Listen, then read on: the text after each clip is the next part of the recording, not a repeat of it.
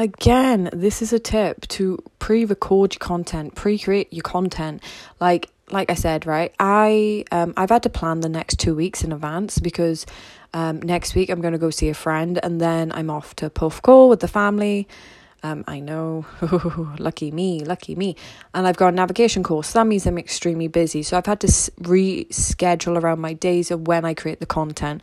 Hence why I'm banging all these podcasts out on the Thursday. So when, even next weekend that I'm at with my family, I can be there instead of, not being there and then trying to do things on the sly, when a bunch of kids are around, it's going to be ridiculously loud, and then taking my shit out on other people. Plan in advance, get it done in advance, and be present with your family. Like, at least then it won't be in the back of your head triggering you off again over and over. I hope it helps. It's a simple tip. This is something that allows me to be more present. We all know I'm not the best person in the world, but I show up every day and I try to balance both things out. And I do really want to enjoy my family weekend. So, yeah.